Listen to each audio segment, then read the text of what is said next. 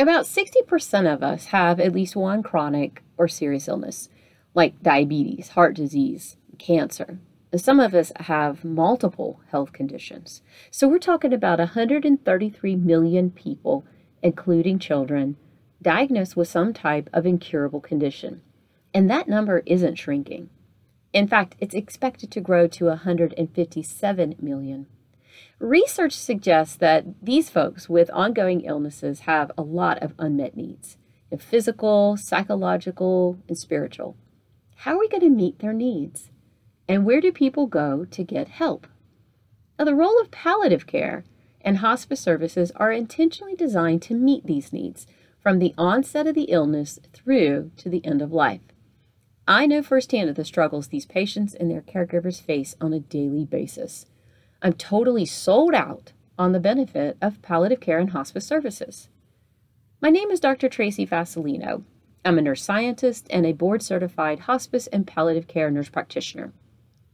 I've been working at the bedside for over 20 years, and I understand the clinical management for palliative care and hospice services, but what I really wanted to understand better is how legislation and policies from the past are impacting present-day delivery.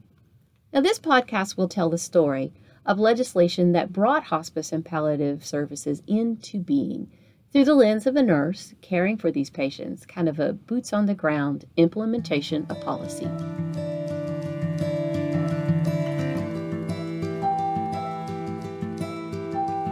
For Health Affairs, you're listening to No One Gets Out of Here Alive, where we take a closer look at how each of us would want care to be provided to ourselves or to our loved ones when we're dealing with an ongoing illness. There is one thing we all have in common, and that's our mortality. So I'd imagine you're already having some emotions stirring with the use of the word hospice and palliative care. Nearly all my patients say the first thoughts that come into their mind is, am I dying? It's a tough subject to bring up, to talk about, and even do a podcast on. We tend to avoid the topic of our declining health and death and dying. But the data suggests at some point we're going to be faced with an ongoing serious illness, which is going to prevent us from living our lives to the fullest. And we might even be diagnosed with some type of life-limiting condition. If we don't talk about our pain and suffering, or what we might want in our last days, we'll miss out on learning about some of the services that are available to us or our loved one. Now, the two dominant methods for navigating through a chronic or serious illness are palliative care and hospice services. Now, this hasn't always been available. It wasn't until 1982 that the Medicare benefit for hospice was signed into legislation. So what was care like before the hospice benefits?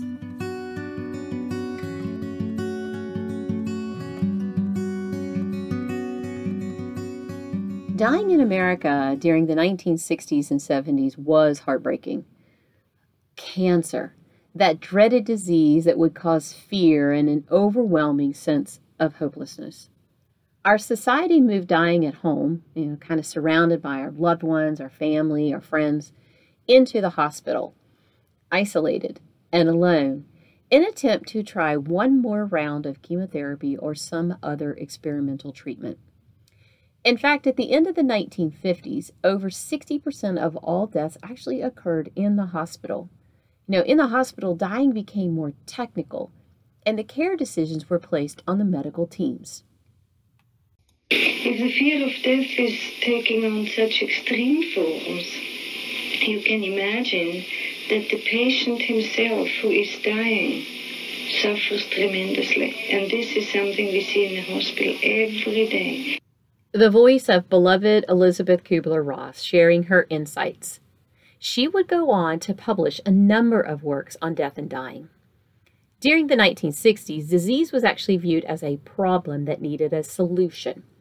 Doctors were reluctant to admit when treatments weren't working, and then struggled to tell patients and their loved ones that any type of further treatment might actually do more harm than good. Nurses helped highlight the needs of dying patients through work funded by the U.S. Public Health Service Division.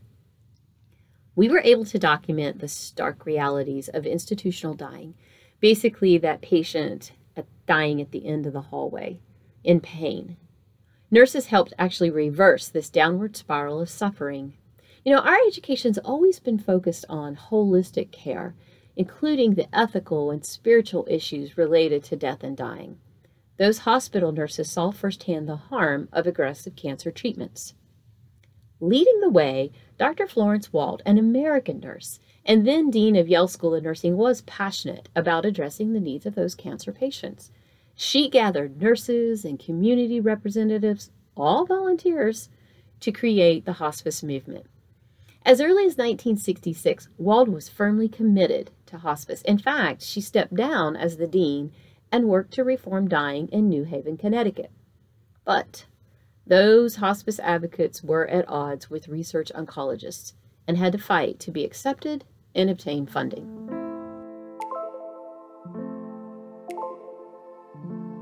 Members of the Senate, members of the House, ladies and gentlemen, we are here today for the purpose of signing the Cancer Act of 1971. President Nixon announcing the allocation of $1.6 million in funding for cancer research. That's an equivalent of about $9 million in today's dollars. So the medical mainstream narrative was actually geared toward cancer treatment, with little emphasis on the plight of our terminally ill patients in hospitals. But in 1978, the Secretary of Health, Education, and Welfare under the Carter administration, Joseph Califano, was at Yale to speak about this War on Cancer initiative. And while he was there, he met with the founders of the Connecticut Hospice, and he walked away so impressed with their program and passion that he promised to create a special demonstration project to look at the feasibility as well as the desirability of including hospice care as a covered service under Medicare. It pays to have the right people in the right places at the right time. Along with the War on Cancer initiative, hospice was continually being redefined. The National Hospice Organization and the International Work Group on Death, Dying, and Bereavement were navigating their differences on who, what, and when hospice services should be provided. Now, the National Hospice Organization wanted a medical supervision model. That was an important political move. They wanted to ensure credibility and waylay community and legislative fears about unsupervised nursing care. In contrast, the International Work Group was basing their model on hospice as a collaboration of many disciplines working as an integrated clinical team.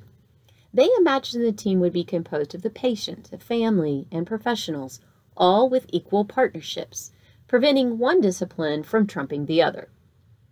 Ultimately, the National Hospice Organization, now known as the National Hospice and Palliative Care Organization, NHPCO, had the most influence in designing the hospice benefit.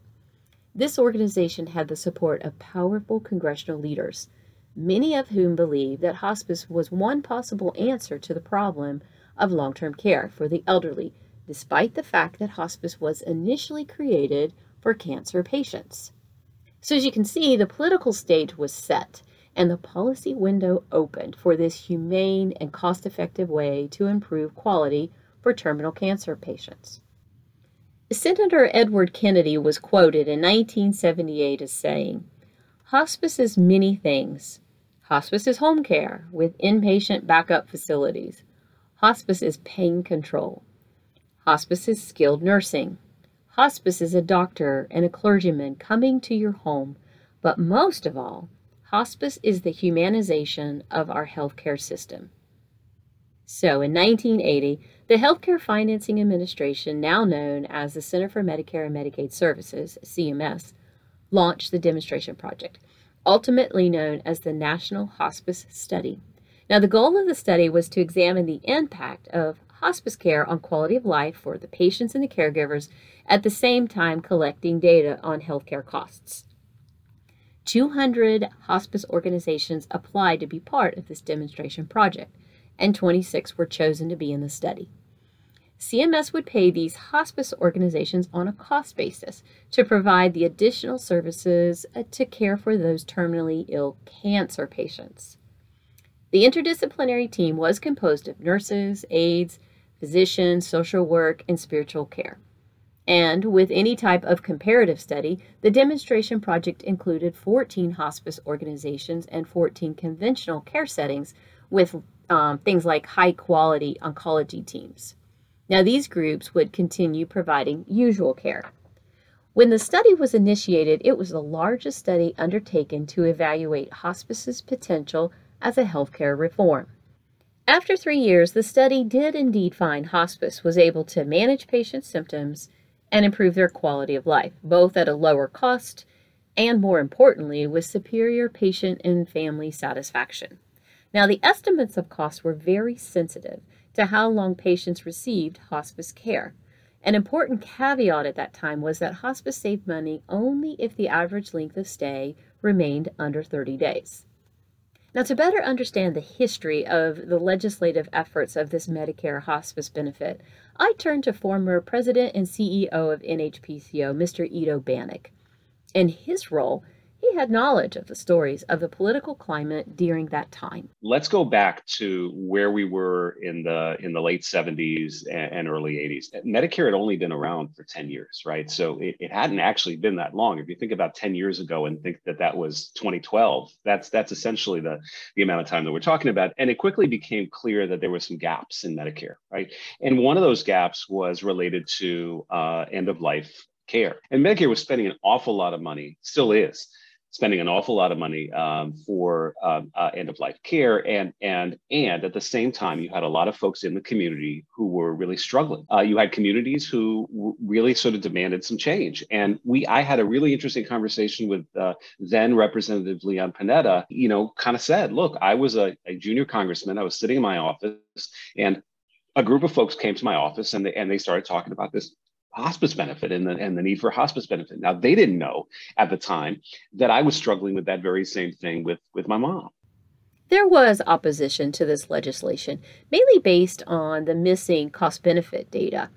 Despite intense lobbying by hospitals, home health agencies, and nursing homes, the House passed H.R. 5180 on July 1982, and the Senate passed the bill by unanimous vote on July 22, 1982.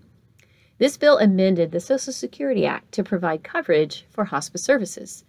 And in 1986, hospice became part of the permanent Medicare benefit. So, wonder what it looked like for the boots-on-the-ground nurses. To find out, I turned to Dr. Betty Farrell. She is a national and an international leader in hospice and palliative care, beloved and respected by so many. She started her nursing career back in the late 1970s, right at the onset of the hospice movement. When I started as a nurse in 1977, the word hospice didn't exist. And the first hospice, in America had just started about 4 years before, one hospice program, in Connecticut. And so by the time when I started as a nurse, there literally were less than 10 in the country. But I remember, very vividly around 1982, when I first started hearing about this thing called hospice. So I lived in Oklahoma at the time, and I was a part of starting the first hospice in the state. Sort of a fun reflection, I worked for this home care agency, and we wanted to start hospice, and we put an ad in the newspaper, just a help wanted, kind of ad in the Oklahoma City newspaper, saying staff to work with this new hospice.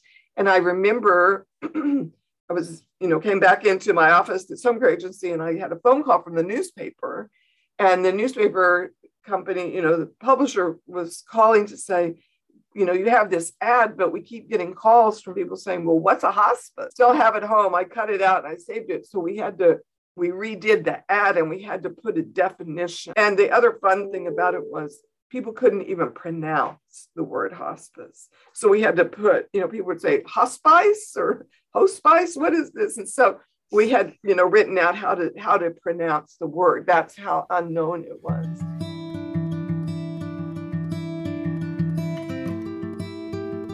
Dr. Farrell would go on to talk about how their teams would be surprised if a patient with heart failure or some type of advanced lung disease would be on their hospice census list. I guess it was rare that these types of patients would enroll with hospice, since the benefit was designed for cancer patients. And I can attest, projecting life expectancy for someone with heart failure or COPD is incredibly difficult. So the hospice teams actually saw the need to care for those non-malignant diseases. A gap was noted, and palliative care stepped in. Well, what do we mean by palliative care? According to the World Health Organization, and I quote, palliative care is an approach that improves the quality of life for patients and their families facing the problems associated with life-threatening illnesses through the prevention and relief of suffering by means of early identification and impeccable assessment and treatment of pain and other problems, physical, psychological, and spiritual, unquote. Well, there's a lot packed in that definition. Ideally, palliative care is an extra layer of support that focuses on symptoms. But we've seen an uncoupling of palliative care services from hospice to fill the gaps in the needs of patients and caregivers that don't meet that hospice criteria, that less than 6 months to live or demonstrating continued decline as defined by the industry.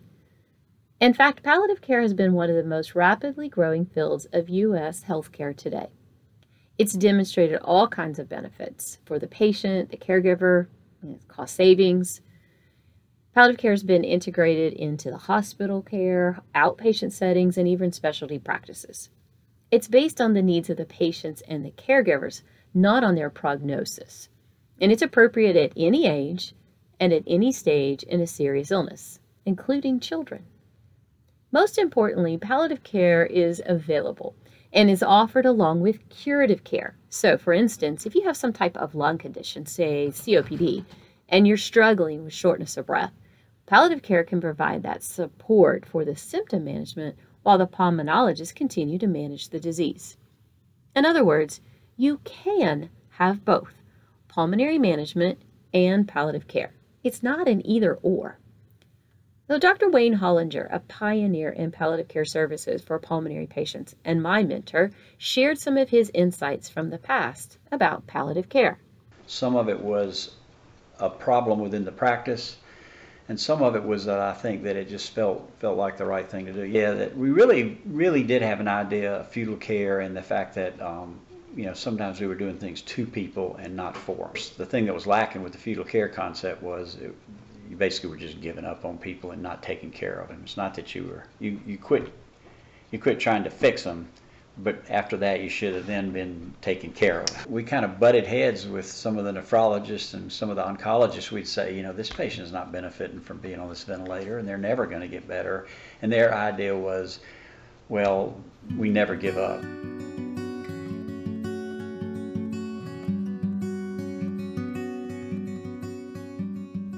Dr. Hollinger and his partners wanted to make sure that the pulmonary patients received palliative care, either the curative pathway or hospice. He's retired now, but he still speaks with passion about making sure pulmonary patients receive palliative care at the onset of their diagnosis, not just at the end. He was one of the first pulmonary physicians to advocate and support putting a palliative care nurse practitioner into their practice, which is where I've worked now for the last 10 years. This embedded palliative care model has me right there, working side by side with the pulmonary team, sharing information and ideas back and forth in real time. It's an amazing person-centered model that the patients and caregivers truly appreciate. Over the past decades, we have seen a transformation of the hospice and palliative care movement. What actually began as a very small, voluntary group of individuals have become a recognized and essential component of our healthcare system. It's pretty phenomenal. The program was initially designed to save Medicare money, and the benefit is still a work in process. Patients at the end of life do represent a disproportionate share of Medicare costs. Plus, there is quite a variation across quality of hospice organizations. Some reports that they fail to visit the dying patient in the last days of life, where other organizations might actually create a huge gap in care with live hospice discharges, really leaving the patient and the family members in complete panic.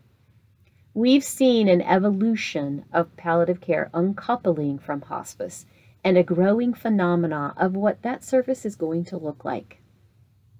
In the next episode of this podcast series, we'll actually talk to a patient and his caregiver about their experiences with home-based palliative care and telemedicine pulmonary palliative care. What are some of the challenges facing our patients and caregivers, providers, and policymakers when dealing with palliative care and hospice services?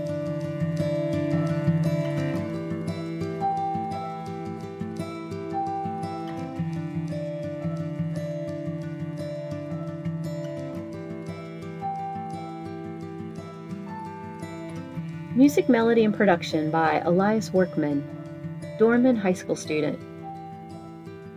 Appreciate you liking, commenting, and sharing this podcast with others. Let's get this information out to your families and communities.